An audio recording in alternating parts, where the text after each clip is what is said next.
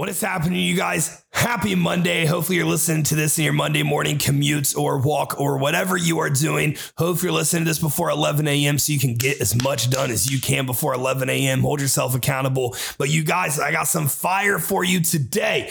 Myself, my co-host Scott Simmons, we're going to talk to you about the complexities of coaching. And man, I'm fired up about this. I think it's going to help you. I think it's going to tie some loose ends together. So for my coaches that listen to this, for my clients that listen to this, dive into it. I think this is going to make us all better. So for episode 63 of your favorite podcast, the Gore and I podcast, brought to you by Revive Supplements, brought to you by Raw Supplements, the complexities of coaching. I'll see you inside. So I'm not sure if you guys really know this, but I actually have the coolest job in the world.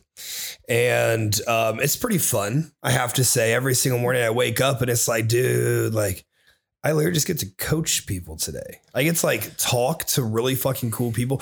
You know, I posted this on my Instagram story earlier in the week, and you know, I'm sure it rubs some people the wrong way, but facts don't commonly care about your feelings. I have the coolest roster in this industry. Like it's bar none. It's really hard to debate facts. Yeah. And this is just a fact. It's science, it's data, it's research, it's anecdote, it's everything wrapped into one. Why do I have the coolest clients in the industry? It's not just because, well, of course you're going to say that XYZ. No. It's not about, of course you're going to say that. Cause yeah, every coach is going to say they have the coolest clients in the industry. Like I have people on my roster that truly impact the world, not just like, you know, bikini competitions or bodybuilding competitions, or like my roster is comprised of people who serve in office, who show up as first responders every single day to work, who have massive social media followings and use it for really fucking good things, who constantly have amazing vibes and energy, who people look up to and who people want to emulate and be like. And my roster, simply put, my roster is full of people who are truly doing their part to make this world a better fucking place to live in, and making social media an easier place to navigate, and giving a lot of people hope in, you know, what sometimes seems like a hopeless space. Like how fucking cool is that? And you know what? I'm going to take a little bit of credit for this because that's what I put out. Yeah. Like, I mean, we talked to you guys in episode 60, which was the unleashing episode about, you know, some unfortunate events that happen. Yeah, I don't play around. Go find me another coach in the industry that kicks off 13 people from their fucking roster. Yeah. Because again, as I talked about there, and I'll talk about again here, most people don't even look for that shit. It's going on everywhere. It's going on every single team. But on my team, that doesn't fly. That doesn't fucking fly. You know, I had a client over today, Brianna, and she's a licensed massage therapist. And dude, she made me feel so fucking much better. I hadn't had a massage in like 2 months because like the last person who was like doing body work on me and stuff, like they just got, I don't know. It was so strange. There was like a complex they had against like me and my team because we built their businesses up bigger. Yeah. And we brought so much to the gym. And you know, that's like why we left gym one, you know, in case you guys hadn't noticed, we left gym one. Well, it was over extreme animosity. It was happening towards my team. It's like kind of like just drama. It was just like, man, how y'all 50 years old and like involved in like drama? Like, yeah, we're doing big things. Like, and what's wild is like me and Steven helped a lot of these people do so many things. I remember Steven helped them like, get their shit together a little bit to make it easier. Them, you know, including the gym itself. Yeah. And, you know, obviously, you know, we bounced out of there because it wasn't a very conducive environment. There's not really any good physiques there. There's not really anyone super impressive. Like it's a powerlifting gym. Sure. And there's good powerlifters there. Yeah. You know, including a girl who's like ranked number 1 in the world right now, or number 2 or something in the world. I think number 2, like that's awesome. That's wild. That's super cool. But you know, it wasn't a conducive environment. So number 1, always fucking check your surroundings. But Brianna came over and gave me a fucking amazing massage. She worked on Hannah as well. She fixed a lot of my fucking back issues and neck issues. And man, I was struggling there. I didn't really even realize how bad I was struggling. You know what's wild? I went out after that massage. And within like 5 minutes, I was snoozing. Like I was gone. When I called you, it must have been right after because you sounded like you just woke up. Dude, I was gone after that. It just felt so fucking good and just released so many things up. And obviously it was a rest day, so I'm fired the fuck up to get back after it tomorrow. So if you're in Austin, Texas, you better fucking hit up Brianna, man. She is absolutely fantastic. Very careful in her assessments. Attention to detail is, a huge priority of hers. And I really appreciate that. I appreciate the attention to detail. It sucks going to a massage therapist, you tell them what's wrong, and then they just like don't even really address it. That gets frustrating. They use their cookie cutter. Process. Yeah, it is kind of a cookie cutter process. But Brianna was over, and her and I got into a discussion about like, this really is a fucking family. And it's because the culture we established, the culture that we built, like everyone on here. So like the team Haley, the new client chat that I started, like, dude, it is really uplifting and really fucking powerful. And people are always sharing things in there. Like every single morning, people are saying good morning. Every single night, people are saying good night. Like it's a family. Yeah. Savannah's is really tight knit like that too. It's so powerful what we have going on here, man. So I'm really, I'm just proud of that, but I'm proud to be leading so many influential people. And I think that needs to be the focus. Everyone, you can focus on winning shows. You can focus on making money. You can focus on, coattailing however, you want. But when you really turn the focus to making your team something incredibly special, like we bring something to the table that's not for everybody.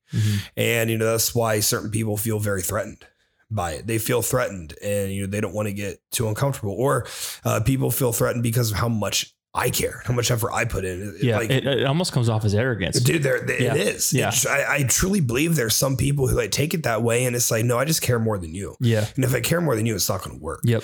And there's an element of expected, I don't want to say perfection, but there is a standard here that is unreal, because it's not just about your physique.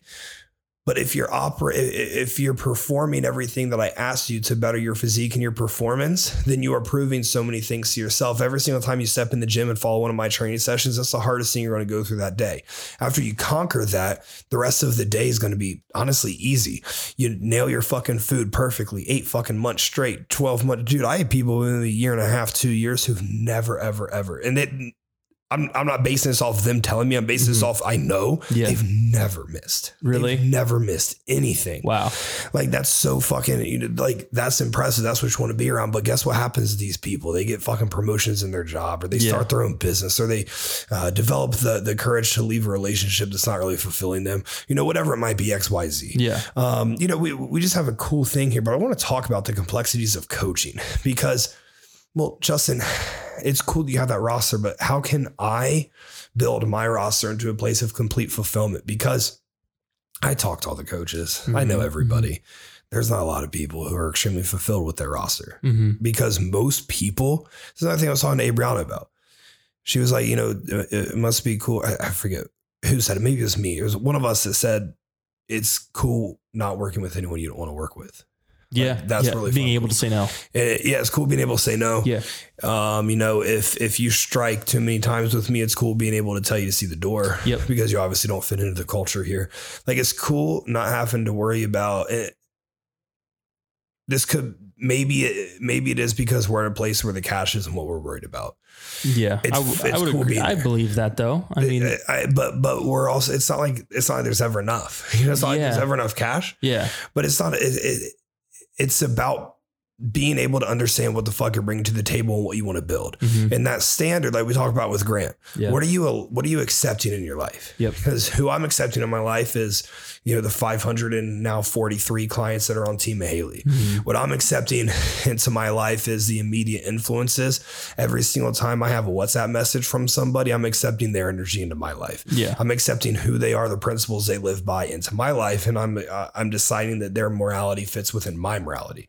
So it's a lot more than just coaching. It's you guys become friends. You guys become family.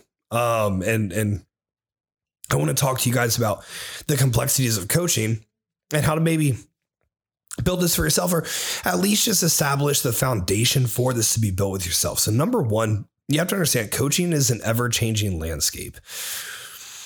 Your roster should always be improving, and your roster should always be getting better because the services that you offer should always be getting better. This doesn't mean they need to be expanded. This doesn't mean you need to have more resources. This means what you bring to the table should be improving over time, and it should be consistently and ever changing. Okay. You should understand more about biology. You should understand more about kinesiology. You should understand more about biomechanics. You should understand more about physiology. You should understand more about endocrinology, about pharmacology, about anatomy. You should always be learning, and you should always be willing to try things out. Trying things out is kind of a slippery slope because if it doesn't work, you can get fired. But if you operate with, the possibility of getting fired in your mind, well, then you're probably going to get fired. You're probably not bringing enough to the table anyways. Yeah. Because I used to operate like that before I was really bringing enough to the table, like 3.5, 4 years ago. I used to operate like that. And then I elevated my game. I stopped focusing on the cash and I started focusing on the culture. And it was wild because I didn't have much cash at the time. But I started focusing on this culture, and it's like, man, some of you I just don't want to fucking be around. Like I need your $200, but man, it's not worth that. Yeah. The stress was almost overcoming. Yeah. Or if you just know someone's not a very good person, like they might be to you. Yeah. But maybe you've seen something, heard something, know something like, yeah, you're like, they're just not a very good person. Well, I can't be around that. Sure. I can't deal with that. Because again, my culture is now being, strangled down to their level. Yeah. You're getting diluted. Yeah. You're diluting yourself, who you are in your own product. Yeah. And I can't live with that. So it's an ever changing landscape. It's an ever changing landscape of you. But it's an ever-changing landscape of your client as well. Because when your client's with you, there's going to be mental progress and they're going to change mentally. When someone changes mentally, you can communicate with them differently, or maybe you can push them harder, or maybe you can tell them things you used to not tell them. Maybe you can call them out on things that they ain't called out on. Whereas when they started, maybe that wasn't the case. So a client's going to be ever-changing mentally. Obviously, they're going to be ever-changing physically. You can have a plan. You know what's wild? I hired this coach. He's a big time men's physique coach back when I did men's physique. Okay. And I was 18 weeks out from my show. And I hired him in this initial protocol. This is so fucking funny to think about. It's so fucked. I got all 18 weeks in my prep. Okay. I got all 18 weeks sent to me right up front. And we're going to check in once every 3 weeks. So I would check in, I checked in my head. Like what? I know, like the diet, the cardio, the supplements, peak week, everything was sent week 1. As if he knew exactly what was going to happen. Yeah. 1 week out, 2 weeks out, 3 weeks out. Yeah. It's all just cookie cutter. Yeah. So you check in every 3 weeks and, I would go check in, and man, it would take me a week to hear back. Isn't that amazing? It's unbelievable. Even like closer to peak week and stuff? Well, I didn't get that far with him. Fair. After like the second check-in, I was like 6 weeks in, and no, I was like 7 weeks in, and like I got this final response, and it was like the shortest 1-line response I'd like ever gotten. And I was like, dude, I've talked to you twice in 6 weeks. Like, I don't even think you know who I am. Like, I'm actually like, I'm out. Wow. Yeah. So, I bounced, and, I feel like I didn't even have to tell him, anything, because how is that? Like, and there's still people that do that. Yeah. How is that? He definitely still does. How is that possible? Dude, honestly, quite frankly, I have no idea. I mean, it's just super cookie cutter. It's like you get it. Like, I wasn't very good at the time. Sure. It's like you just get somebody in. Yeah. You just get someone in who isn't very good, and you throw this to them, and like you give your attention to the good clients, I guess. But isn't that wild? You're never going to get anywhere with that. No, it's just conveyor belt style. Yeah. But, maybe somebody falls all the way through, they get a 3rd place, and, he gets posted they got a 3rd place with his coaching. It's just more medals and stuff. I mean, what if Microsoft was sending Elon the best computer, but you bought the same computer, but they give you a shittier one because you're not Elon? Exactly. Like, that's essentially what it was. Yeah. And, it's I don't know. I was really offset by that. And that was just when I was training in person. I wasn't doing like the whole online coaching thing yet, or I might've been like slowly transitioning into it. But coaching is an ever-changing landscape. You can have a plan, and it's with diet, it's with cardio. Like, there's times that I'll tell a client like, all right, this week is what we're going to do, but next week this is what the goal is going to be for next week. You know what? That might not happen. Mm-hmm. What the goal was for next week might not happen. I had a client, Ethan Powell, who maybe 3 weeks ago we were finishing up a mini cut. We had like 1 or 2 weeks left of that mini cut, and I told him, this is what I want to see this week. I want to see us get down. Maybe 186 was the target weight or something like that. that. And, something happened. Somehow it happened, whatever it was that happened. He checked in the next week and it was, the scale was up a little bit when it definitely, it seemed like it should have been down. But again, this is an ever changing landscape. Yeah. So the scale's up a little bit here. I think he was 189. So, there was like a 3-pound differential versus what I thought was going to happen. I mean, fuck, like he's worked with me a long time and commonly I can call it pretty well what a client's going to, do with their next weigh-in.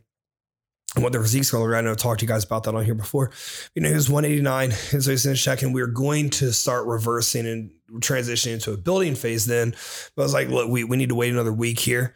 If for whatever reason we had a metabolic output situation, we had a stress situation, we have some sort of fluctuating situation going on internally that didn't allow us to get where we needed to be this week. So let me just see us stabilize this week.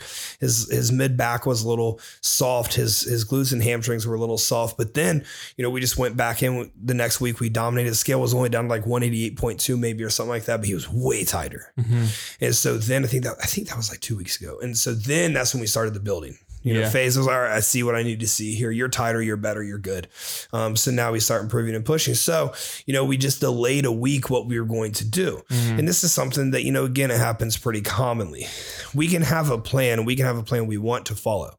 But if that plan is the end all be all, then you're never going to be properly serving your clients. You have to constantly be assessing. You have to constantly be adapting. You have to constantly be manipulating. And Grace McCarthy's another. She competes this Saturday. And holy shit, Brittany Louise, she competes this Saturday as well. Brittany fucking got COVID. Like, man, she was out for like 2, maybe 2.5 weeks, something like that. Of prep time, like of time we really needed. Like she got it recently. Yeah. Wow. Yeah. So we had to push shows back. We had to, XYZ. We had to try and come around and fix these things. And she's in way better shape than she's ever been in.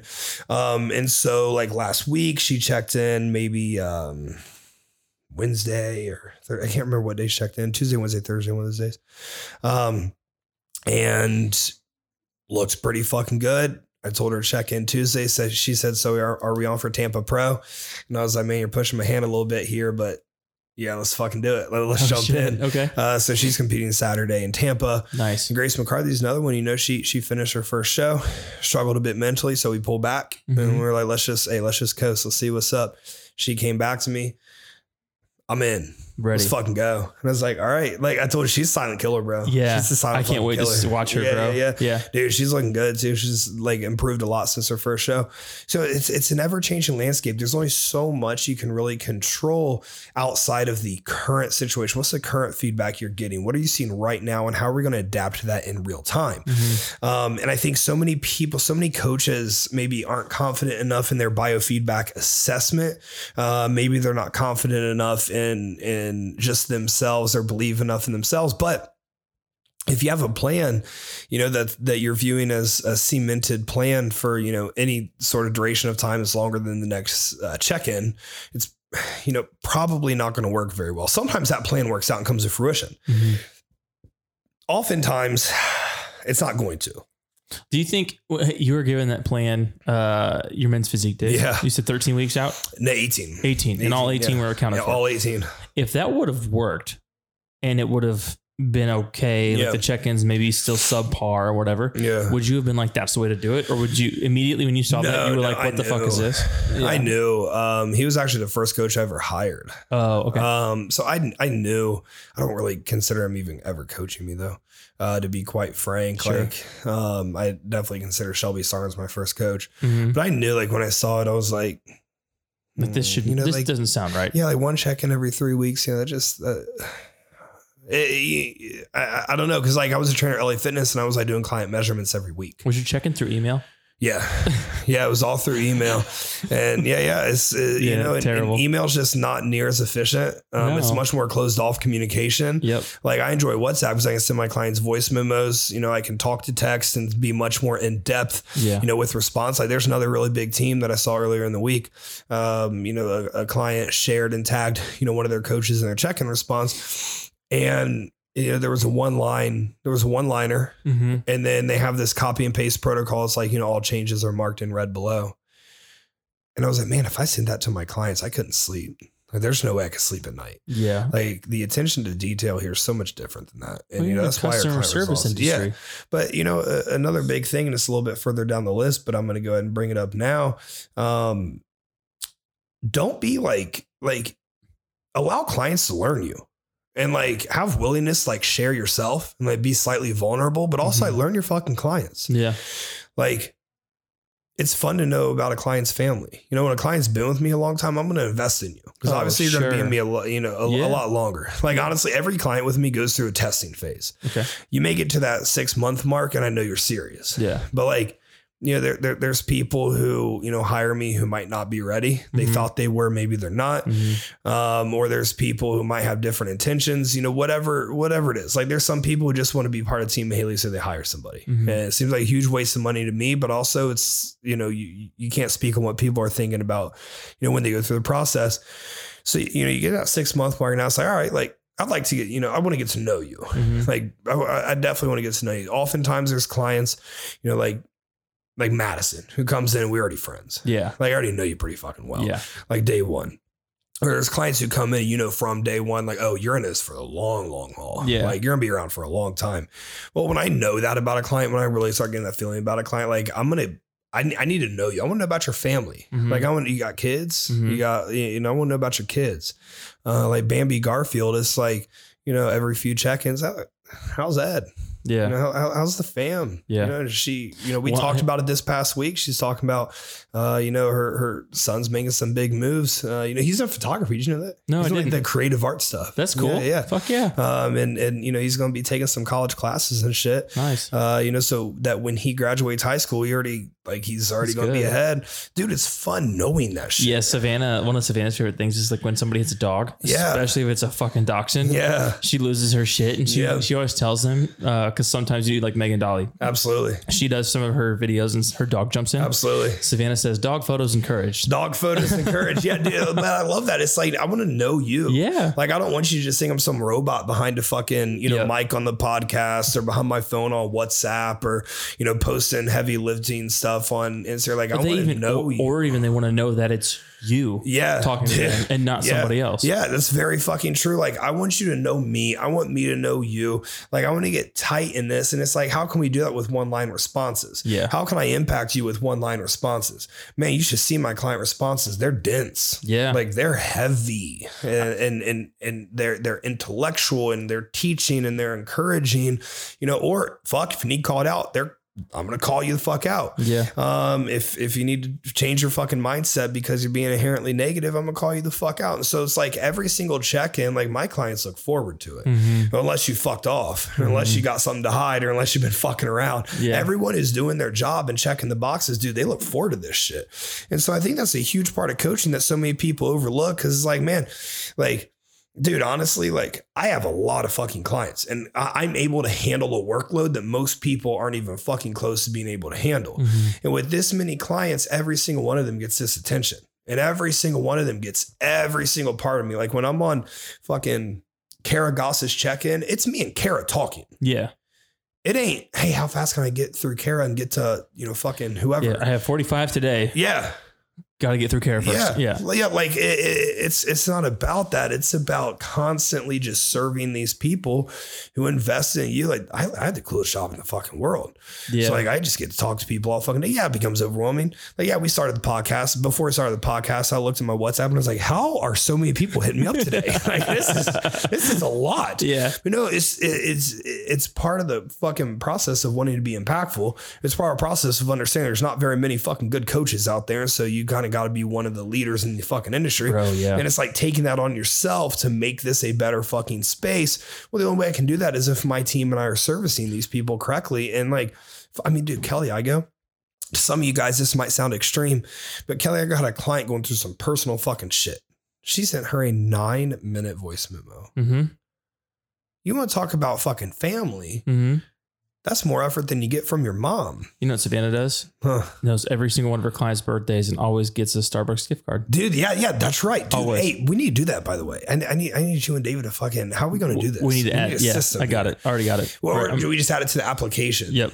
And we can make a zap. Yep. Oh, dude, I know my fucking tech. There it is. I know there my it tech. is. You got it. The Zapier, dude, we're giving away the secrets. We have the application to the Zapier process to the... You guys don't need to know the rest of it. To the gift cards. Dude, if we can automate that, that'd be really fucking cool. I bet you we can automate that somehow. There's a way we'll figure it out. Yeah. It depends on the gift card because they're going to be different. Yeah. We can definitely figure out something cool. I kind of like the Amazon thing. Because on Amazon, you just, if you want a Starbucks gift card, you can buy a Starbucks gift card with the Amazon gift card. There has to Use be this for your Starbucks gift card. There has to be a way to automate this Amazon gift card. Jeff Bezos loves automation. We'll figure it out. So coaching is improv. It's not invariable. It's constantly changing. When I have clients, dude, it's so wild that this isn't done more often, but I have a lot of even just general health clients check in multiple times a week if it's needed. Hey, like this, you're checking today. Megan Dolly was one. She sent me her check-in the other day and I was getting some wonky biofeedback and I was like, send me again Sunday AM. She sends it Sunday AM. And I was like, all right, these are the changes that we need to make for the rest of the week. And then we just pulled fats down a little bit. We're in a slight mini cut phase there. It's constantly improv. If you just like look at a client once every single week, at some point there's going to be something that needs a little bit further assessment. Mm-hmm. Okay. We remember the goal is to constantly stay ahead of the body, ahead of the metabolic process and adaptation, ahead of the hormonal cascades, ahead of the recovery process, ahead of the training. We want to stay ahead of every single thing here. And so the attention and detail has to be very, very, very extreme. So we have to be able to make on the fly assessments and adjustments as we go. Clients who are trying to fix their digestion. I have a girl checking in with me every single night right now, telling me about her bowel movements during the day. Like, yeah, it's part of the fucking job, but we're trying to optimize. Coach. Yeah. We're trying to optimize her digestion. And I think today we finally put a fucking finger on exactly what's going on. And so, we're going to be able, but I wouldn't have been able to do that if I wasn't constantly assessing. If I wasn't constantly getting this feedback as to what's going on, you understand the digestion process starts in the mouth, goes down to the fucking stomach. From the stomach goes to the small intestine. From the small intestine, the nutrients should be assimilated and put into the bloodstream, and the waste goes to the large intestine. What part's breaking down? Well, we can tell that if we understand how the bowel movements are working and how the bloating or the cramping or the, anything that we're feeling, the fatigue that we're feeling. If someone's eating a shit ton of food, but they're constantly fatigued, but their sleep's always good and their blood glucose is good and the resting heart rate's good, guess what's happening? The nutrients are not being assimilated. Mm-hmm. So there's more waste going through the small intestine to the large intestine than what's going into the bloodstream. How do we know? Well, there's only fucking a few ways to figure this out. And it's constant assessment. You can't just send a check in once a week and get fucking feedback on your digestion. Yeah. You can't just send a check-in once a week and understand why a menstrual cycle is not happening properly. You can't just send a check-in once a week and understand why the training is not fucking going well. Mm-hmm. At some point, further information is needed. And we have to be able to take this in, to give it the fucking time. Dude, if you're a coach and you have an off day, you're not a coach.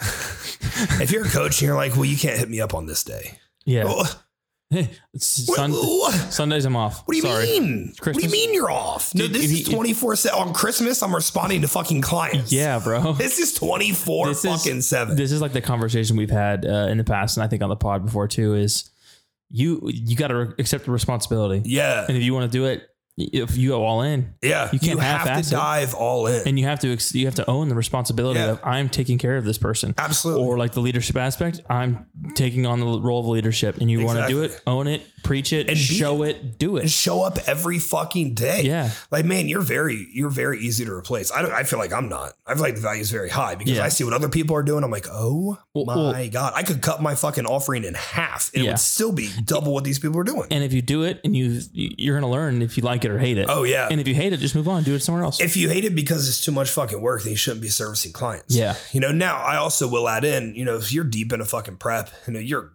fucking struggling to even get out of goddamn bed at the end, it's all right to add in a day off. I wish I would have done that in my Ohio prep. I wish I would have done that. Like the last 4 weeks, if I had 1 day off, oh my God, the result would have been so much better.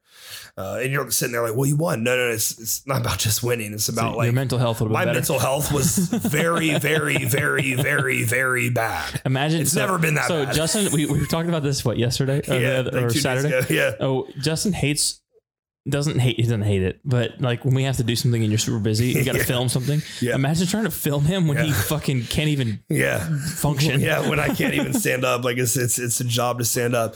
But like outside of, that setting, this is 25/8. This is all the time. You can't stop. You can't turn it off. If you're not allowed to talk to your fucking coach outside check-in day, get a new coach. Like quite frankly, that's pathetic.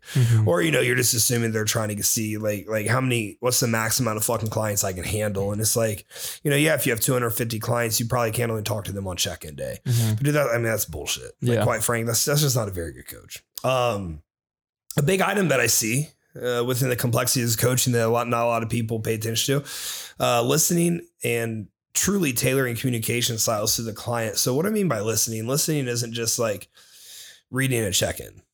Listening is like, hey, if the client's trying to tell you something, like put the ego aside and maybe, put the goal aside to a second and let's find a common denominator here. I had a client who, you know her pretty well.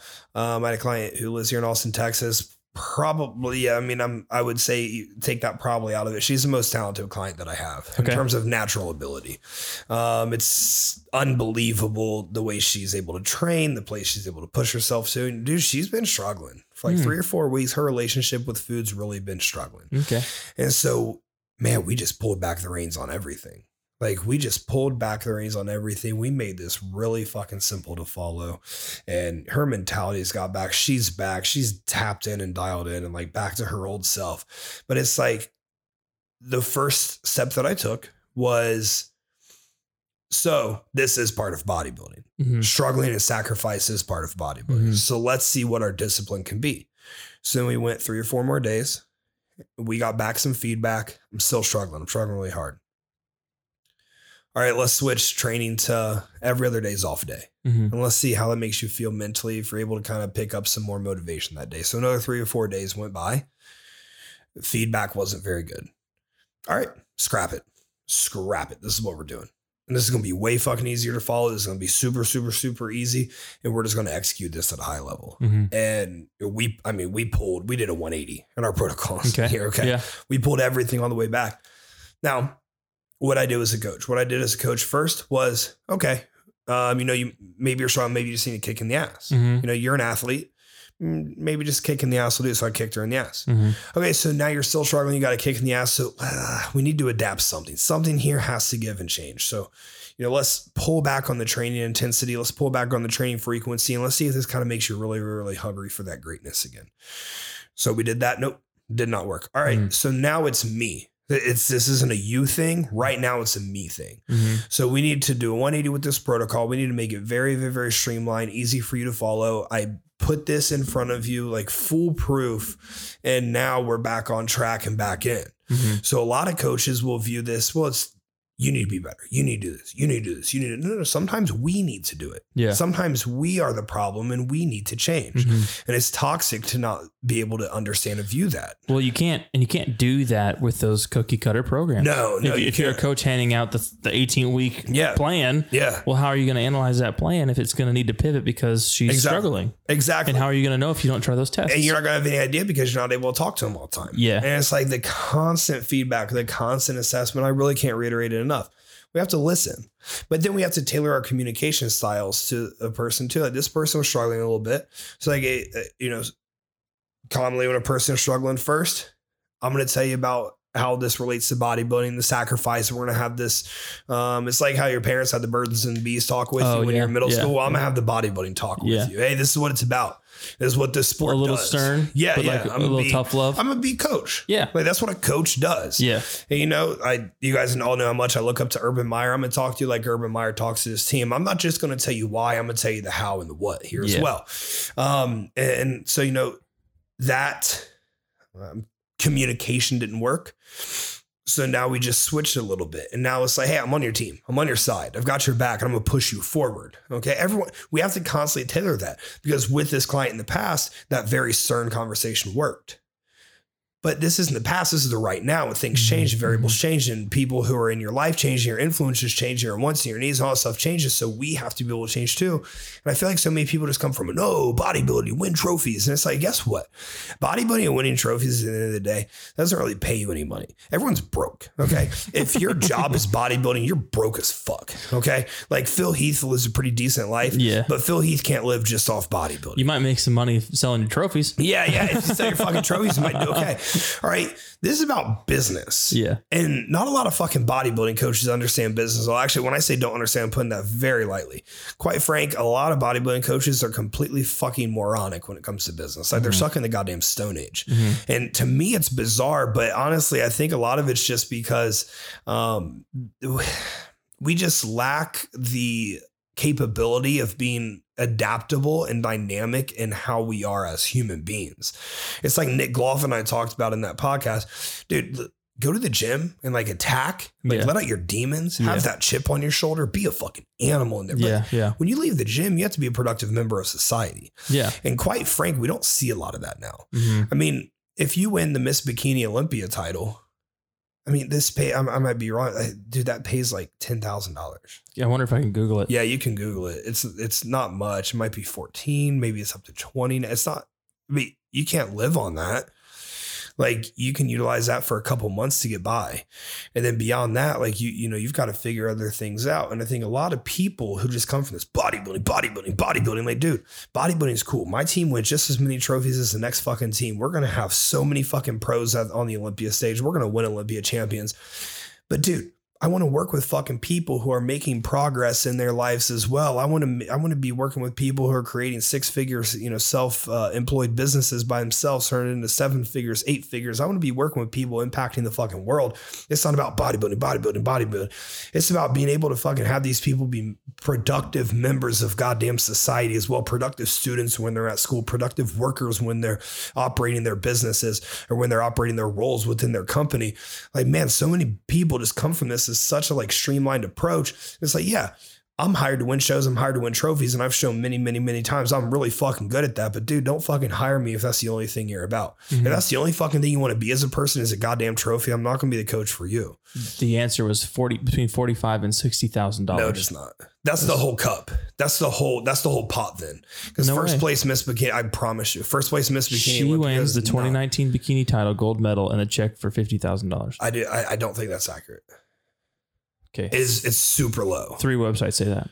Do they really? They say the Mr. Olympia prize money hits record high of $1 million payouts. That's combined. Yes, that's combined. Yeah. Because I think the Mr. O title was like 300 or 350 or something like that. None of this is from like NPC or any of that kind of shit. Then bikini must have got a huge fucking bump. Here we go. It was very low. But they still can't live on that. You can't just live on 50K. No. Here we go. Here's a breakdown real quick. Yeah. This is from muscleandfitness.com. Okay. Mr. Olympia, 675,000. And this is what they're saying. Okay. I have no idea if this is validated or not. 212 Showdown. Oh, that's the 212. Yeah. 65,000. Yeah. Miss Olympia, 60. Fitness Olympia, 60. Figure, 60. Bikini, 40. Men's Physique Showdown, 20. Women's Physique Showdown, 20. So Mr. Olympia gets half. What's Classic Physique? Are they in there? It's not in here. I think it was around 22. Probably. So you're saying everybody gets 60 and Mr. Olympia gets $500,000? Yeah, because that's what people show up for. Okay. People show up to watch the freaks. Yeah. Well, I'm shocked bikini wouldn't be higher than figure, physique, fitness, just because bikini brings in so many more. Like they have so many more athletes. Again, I don't know. I don't know if this is how to validate this at all. Yeah. But that's just what this website's saying. Very interesting. Yeah. Maybe I'm super off base. Well, but like you said, even that you can't live for a year. Yeah. That's not that much. You can live on 600,000. Yeah. You can definitely live on that. Yeah. But that's a lot to go through. But so if the pot's $1 million and the winner's getting 675, again, the pot's $1 million. I think that's split amongst the top 10. This pot said it was 1 million, and all those numbers I just listed off equate to $1 million for across the whole show. Oh, so that means that means open Mr. Olympia, the pot is 675. Correct. So the winner gets what, 200-300, and then after that, it goes down. Thinking in that logic, so bikini gets, I guess the bikini pot is 40. Yeah, per division. So that makes it. So the winner's probably like 2015. Yep. 2015K. Like you can't live on that. If you get second place in the Mr. Olympia Open, you're probably going to make 60, 70, 80,000. You're the second best in the entire world. And that's all you make from the competition. Obviously there's, money elsewhere outside of that. But this is why we can't be fucking one dimensional. Like the only way that prize money goes up, and honestly, the NPC could not do a worse job of marketing the athletes. I think they're stuck so far in the Stone Age. Like they don't know how to run a business. The business is so like the fact that the Olympia Championship is not on ESPN. For what you guys have to go through. Dog challenges and events are on ESPN. When pool is on ESPN. What was that? When bowling is on ESPN. 10 out of 10 people think this bodybuilding sport is so much fucking cooler than those. Yeah. But the NPC and the IFBB is so awfully terrible. I mean, you could not market. Should we start a new league? Oh, we could easily start. We could easily overtake them. Should we start a new league and get to ESPN? And they like act like, they act like they got like all this money and shit. Dude, the NPC don't have that much money. You know why the NPC doesn't have any money? Because it's all made cash under the fucking table. Yeah. So now all of a sudden, wait, where'd this $5 million extra dollars come from? That wasn't in your taxes last year. Like you don't have money to do anything with. They literally are taking this cash on their table so the promoters and the owners all said can just live their lifestyles outside of here. So basically it's a Miami club. Oh yeah. Oh, they're exploiting the athletes badly. Yeah. But the NPC is so piss poor. Now the Tampa Pro next weekend is going to be streamed live online. How in 2020 is it the first time that any show outside the Olympias not been streamed? Like, Dude, and like I know Grace's show is like a small show. Yeah. But that stream. Yeah. It's like horrible. I know. Like how are you guys so like every show should be streamed online? What do you mean? Like this should be common. Yeah. So like I had this huge goal of bringing a show to Austin, Texas by year 2022, and we're going to do it. And we're going to show you guys some motherfucking production. Yeah. We're going to show you motherfuckers how this shit's run. Yeah. Like this is going to be a monster. Mm-hmm. And I mean, honestly, after that, I really just hope the NPCs, like, honestly, you guys could do this way better. Like, just fucking run this shit. Shoot. Because, like, Jim Mann is terrible. Really? Like I mean, they're all. I need to do more research on it, or you need to educate me more than. Yeah, well, you're going to be around some of the national shows this year, and you're going to be like, this is awful. Like, is it like a gym auditorium? No. So it's in nice places. Sure. But it is just so poorly run. And you can just tell that the athletes are just, because athletes go so hard. The athletes should be taken care of. And, there's a PCA. It's not in America yet. It's overseas. It's an amateur division where athletes like make money and substantial amounts of money at all the shows. Yeah. Because there's a pot. The promoter gets a pot. The athletes get a pot. Yeah. And like the promoters are only making money because the athletes are putting in so much fucking work. Like this is how it should be. Why are we not treating the athletes who go through some of the most strenuous things in their life? Yeah. Like the NBA. I would love to bring the MLB. PCA. Yeah. Or just like, because you can't unionize against the NPC because Jim Maynard just shut it all down. Like he's just such a capitalist, which, is okay to have some elements of that. But oh man, I feel it would be so easy to defeat the NPC. But like The Rock has this bodybuilding thing coming that could honestly, like if he wanted to make that something, it could very, very, very easily become something. Yeah. That beats the NPC. Yeah. They're very vulnerable right now. And like, I would love to take them down. Honestly, like you said, it's like the Stone Age. And it is. And it's kind of going to start weeding itself out. It is. And they're so fucking stubborn in their approach to kind of how they handle everything. And honestly, this leads me to my next point within the complexities of coaching is you have to not be fucking stubborn. Not dissimilar from what I was just talking about with the client who was struggling, who we changed things, we adapted things.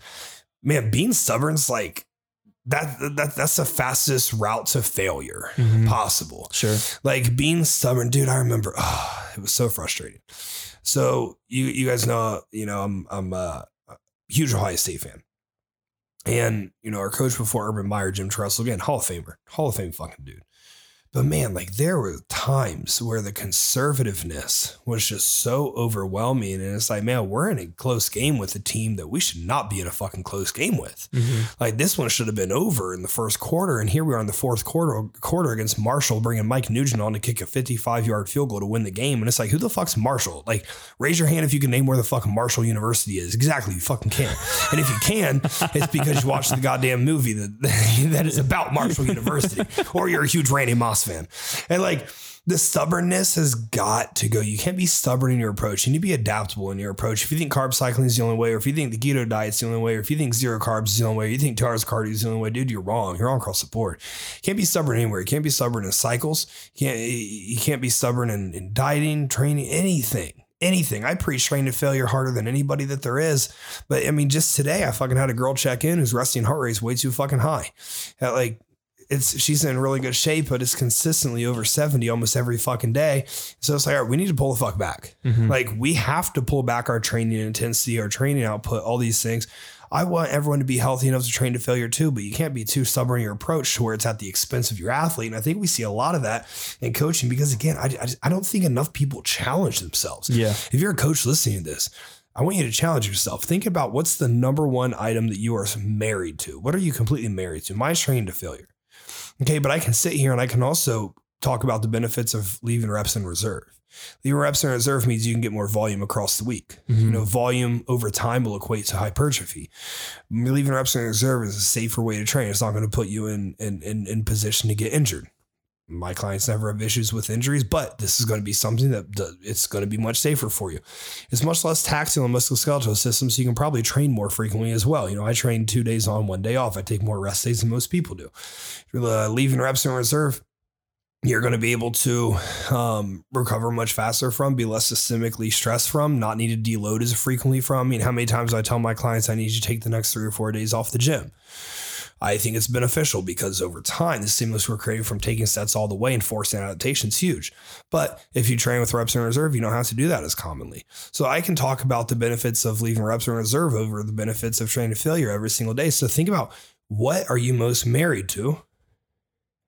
Can you right now vouch for the exact opposite of that? And can you vouch seriously about it? Don't just bullshit yourself like, yeah, I can. No, debate with yourself right now, like I just did on this podcast for a quick 30-second blurb. Debate with yourself right now. What about the other side is extremely beneficial and is better than your side? If you cannot bring that to the table, you're not an adaptable enough coach. You are being too stubborn. You are being an issue to your clients. And let's fix that. Let's address that. And let's become better for our clients. Self-awareness as a coach is another one. Not understanding your limitations. Where are your limitations?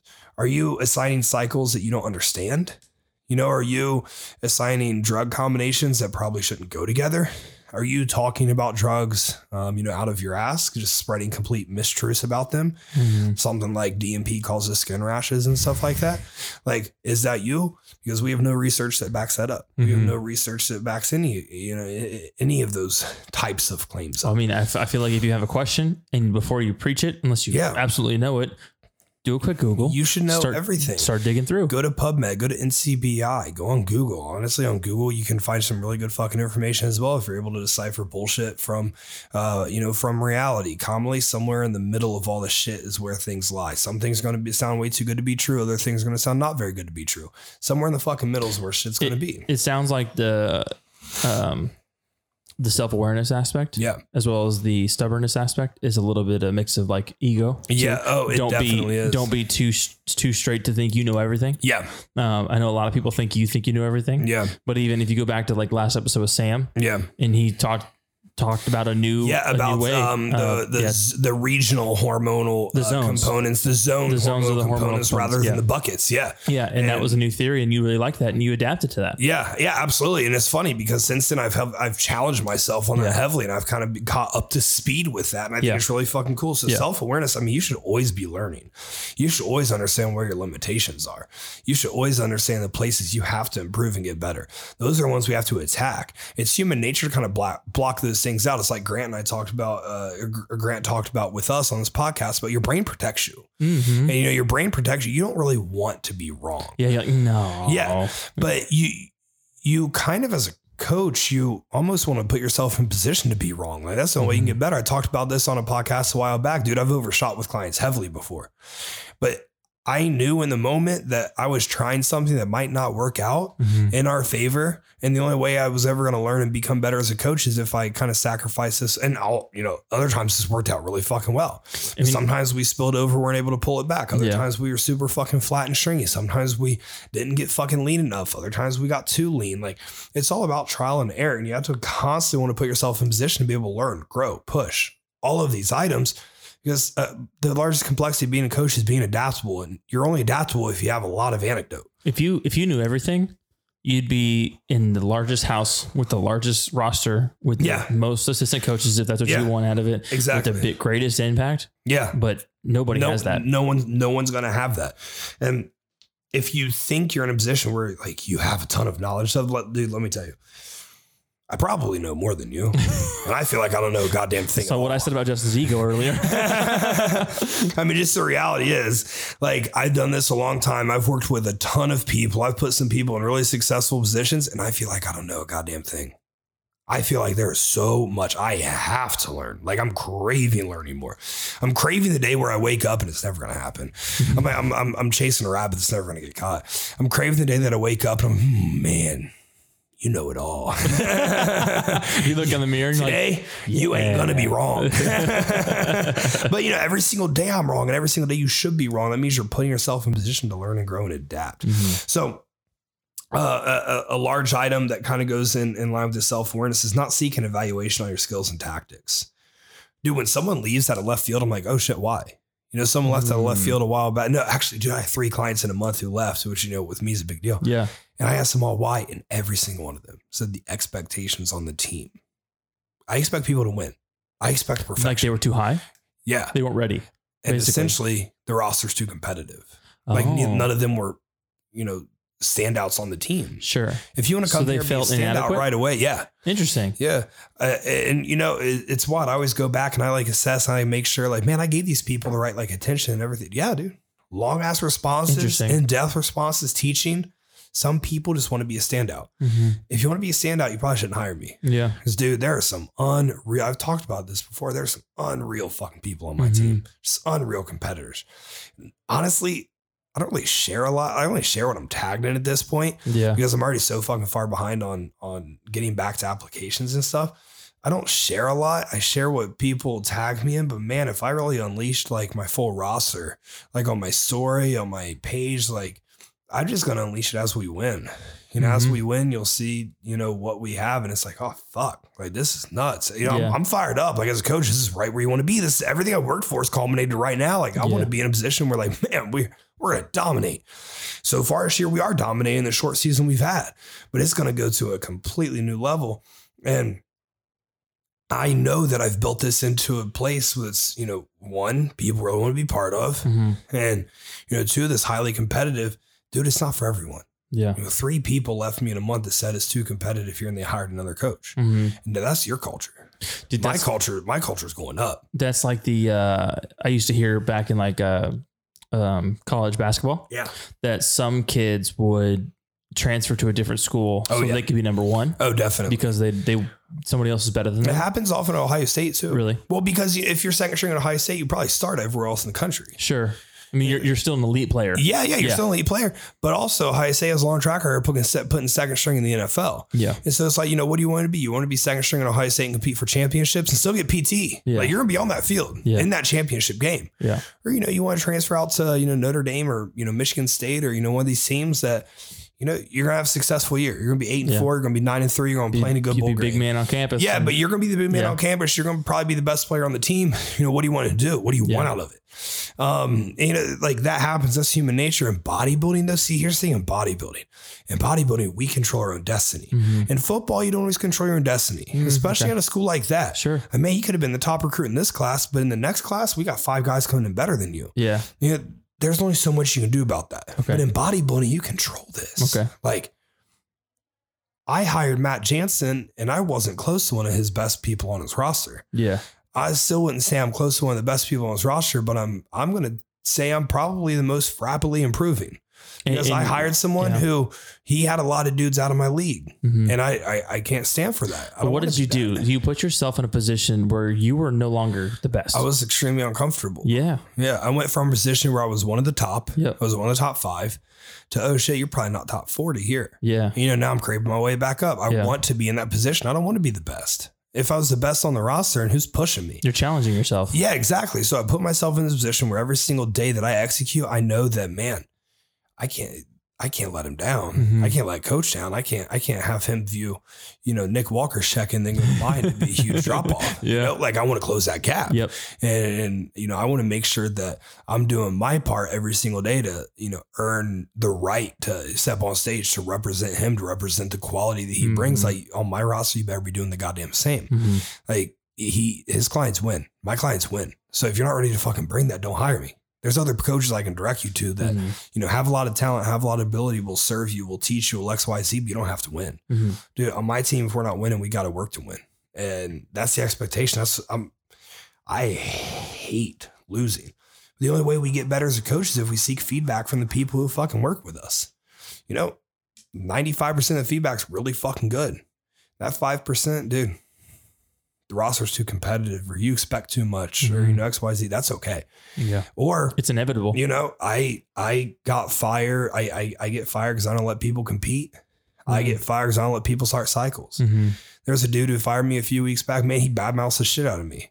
He fired me probably like 2 months ago because I wouldn't let him start a cycle. Because I told him he doesn't execute well enough. I told him his training's not impressive. He's not consistent with getting training videos over to me. And, you know, when he does, it's not impressive. Fired me, hired someone and started a cycle right away. Oh my God. So he wasn't hitting all the variables. No. And he wanted to add the last variable ahead of time. Yeah. And he told me he bought testosterone for like $120 a vial. And I asked him what I thought about that. And I was like, that's about 3 times more than I would pay for the goddamn testosterone. So you got ripped off real bad. Like stupidity breeds, man. Yeah. Stupidity just breeds stupidity, and I'm not going to be around it. And I don't want to be around it. So, you know, honestly, it's so wild. But like my average client retention rates right now with the current roster, 16 and a half months, which is higher than it's ever been. I get fired because the expectations are too high, because I won't let someone compete, or because I won't let someone start a cycle. How dope's that? That's pretty awesome. That's dope. Yeah. You can't fire me and say I didn't give you enough. Yeah. Yeah. We got a lot of data in this WhatsApp message that says the complete opposite, baby. These are good things to be fired for. They are. I would add, you know, the complexities of coaching is another thing. Is like, if somebody fires you, assess why. Yeah. Ask for feedback. What could I have done better? Where could I have been better? What could I have done better? I could have been easier to work with. Fuck that. Yeah. If the result is what you're getting, you're probably doing something right. Exactly. And the issue is, you know, a lot of times people fire me, they get real fucking salty. They get real upset. They go straight to social media. Yeah. But you know, I talked about yesterday on my story, we live in an instant gratification world. Yeah. And you thought you were something that you weren't. Yeah. So you shouldn't have ever hired me in the first place. Because I'm going to tell you exactly what you are. I'm going to tell you if you're 2.5 years out from competing in a show, I'm going to tell you that you're not competing for 2.5 years.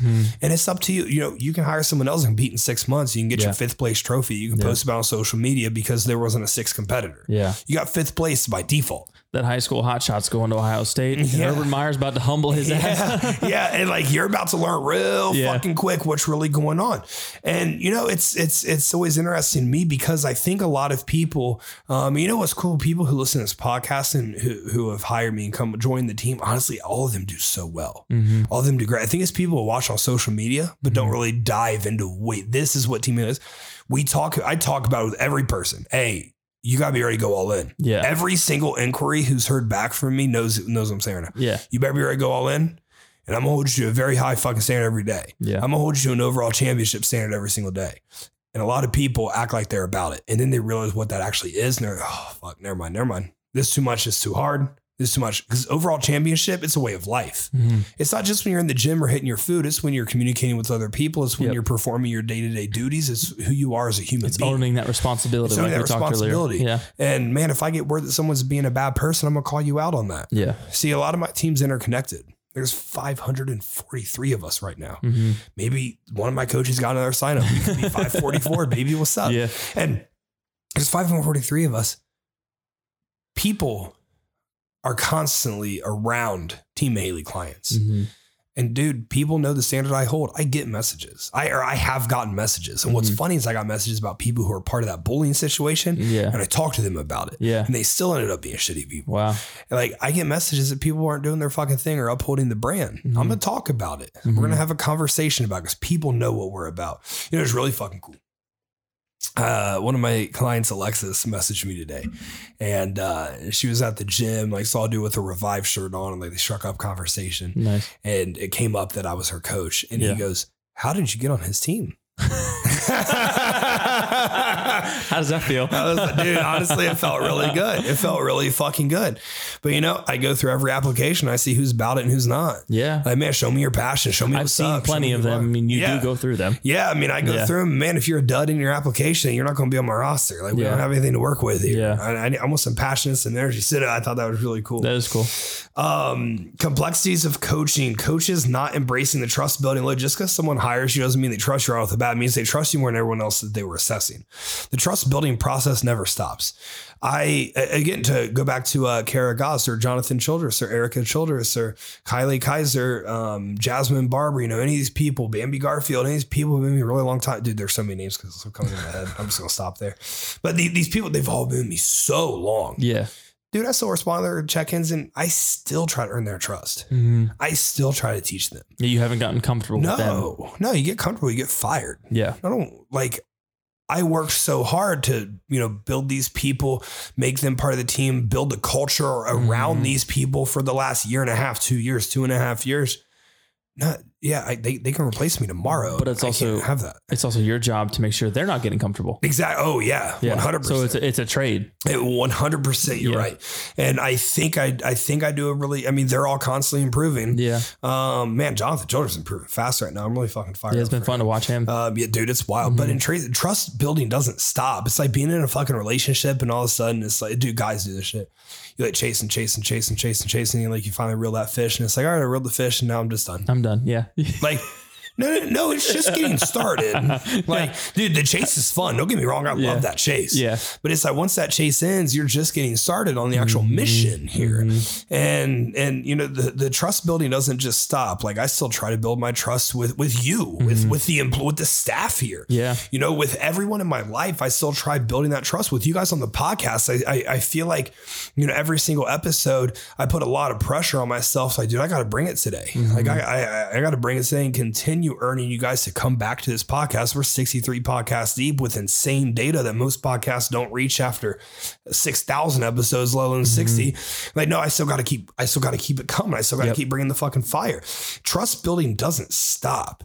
Teach, learn, assess, adjust, let people know what you're thinking, be part of their fucking life, dude. Be vulnerable. Yeah. Just put yourself out to be a little bit vulnerable, and being vulnerable, dude, like, it hurts. Like, it hurts if something doesn't work out the way that you wanted it to. But I can never look back on a relationship in my life and say that I could have given more. If you're vulnerable and you own it and you're going for it and you're giving 100%. Yeah. I mean, most of the time you're probably not going to be disappointed with the outcome. Even if the outcome's not what you expected, there might be something else that you didn't think about. Yeah. And that outcome is going to probably make you pretty happy. You either learned something or you did better. You don't want to ever say that I could have given more. Yeah. Like, fuck that, dude. Oh, that would feel worse than a loss. It's like what Grant was talking about, on your deathbed. Yeah. When you're on your deathbed, you don't want to be like, damn, I regret that. I could have done better. I could have done more. The last item and the most important item, the complexities of coaching, not establishing or not upholding culture. You guys can talk about culture all you want. You guys can act like you got this culture all you want. If you're not constantly doing everything you can to improve that culture, to build upon that culture, to make this culture honestly harder to sustain, because a culture is easy to sustain, is a culture not worth it to sustain. I want a culture of championship people, of championship trophies, and of championship lives that were going on. We want to bring championships to the world through bettering the fucking world. And that's winning a championship every single day. So it's my job to uphold this culture and build upon this culture. Yeah, it's stressful as fuck. You might be sitting there like, dude, that's hard. Yeah, it's fucking hard. It's downright. It's awfully brutal. Yeah. It's not fun. It's not for the what's that term I'm looking for? It's not for the weak-minded, the weak-hearted. Yeah, something like that. Whatever. Dude, what the fuck's that word? I don't know. We're going to think about it later. I'm going to text you like, oh, fuck, that's shit. The faint of heart. Is it faint of heart? The faint of heart. It's not for the faint of heart. Dude, I'm so smart. You are. Not upholding the culture is a huge issue that we're seeing here, because you guys, I'm watching you all. I see all of you guys. Most of you guys come across my page at some point, or come across my desk, or get sent to me at some point. A lot of you guys are good, man. There's a lot of talent. There's a lot of talent listening to this podcast. There's a lot of talent in the up and coming coaching world. A lot of you guys are good. But take it from me, I said it earlier today, man, even when I needed the cash, that culture still stayed the same. There was still a culture to uphold. Bad people don't come around me. So uphold this culture, do your due diligence. Like, find out who the fuck you're actually talking to, who you're actually working with. Why did you ask yourself, why did you start this in the first place? Why did you start this? Did you start it to make money or did you start it to impact the world? I wanted to impact the world. Okay. A lot of you guys just want to make money. And if I ever get to that point, I'm leaving coaching. I'm going to get done with coaching. I talked to, Abriana knows about some of the business things we're doing. So cool. She was over giving me a massage. We were talking and I was like, I can't live without this. Yeah. If you bleed for it, you know, if what we're doing starts making me $10 million a year, I'm still coaching. Yeah, well, I'm never leaving coaching. I can't remember when it was, but you told me a while back. You said you hope, like, you know, you're in the hospital on your fucking bed, just responding to check-ins. I'm going to be dying responding to clients. You're going to be in the coffin with your phone in your hand. Yeah, I really fucking am, dude. Like, you don't, like, hang on. No. We can't go into surgery right now. I got a client that needs my response real quick. She's stepping on stage very soon. Yeah, you guys, we can either go in there and you do it without putting me under, or we got to fucking wait real quick. Well, you might die. That's okay. She's going to win Masters. I got to know. She's taking that Masters W home. But like, if I ever started like feeling like the coaching was about the cash or the paycheck, honestly, I would get out. Yeah. And you know, that's also what's cool, like about what we have here is, you know, this might sound conceited, this might sound cocky, but I don't need this income anymore. You know, a year ago I did. I don't need this income anymore. Yeah. Like, we're good without it. Like, I could step away and we're fine with the things that we're doing. Yeah. I love, not many coaches can say that, because not many coaches build anything outside of this. I love this shit to no end. And everyone listening to this, every coach listening to this, I believe you can love this to no end, even if you don't right now. I feel like maybe you don't right now because you haven't built your roster into or your brand into something that completely fulfills you. Your culture. That ignites your soul and that really embraces the culture of which you want to live by, the morals, the ethics, the code of which you want to attack your life with. Maybe you haven't fulfilled that yet.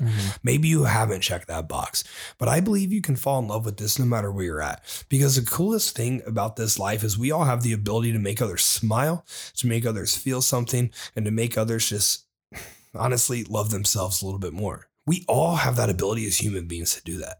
And so it's our responsibility as coaches kind of bring that every single day, to make people feel good every single day, or to make people empowered every single day through coaching feedback.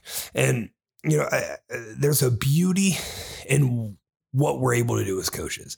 I would like to think that, you know, Team Haley's changing the way things are done. But again, you know, I saw another very prominent team, you know, sharing some check-in response this week. And I was like, oh my God, if I got that from a coach, I would be gone. Wow. I would be gone. I need to see this. But dude, it was bad. Actually, I think I screenshotted it because I was going to do a side-by-side. Oh, really? And send it to the staff of like, just so you guys know you're fired if this is ever your response. Yeah. I don't think I did, but I do think I screenshot it. I'm going to look for it after this and I'll show you, because you're going to be like, oh my God. So Scott will get back to you with the next podcast when he thinks about that. But episode 63, the complexities of coaching. I think this was good for coaches. I think this was good for prospective coaches. I think this was good for clients to understand where we're coming from and maybe how you can help us be better coaches through servicing you. So as always, I just hope this helps. I hope this maybe ignited something or enlightened you on something or just gave you a new perspective. So episode 63, I'll see you next time.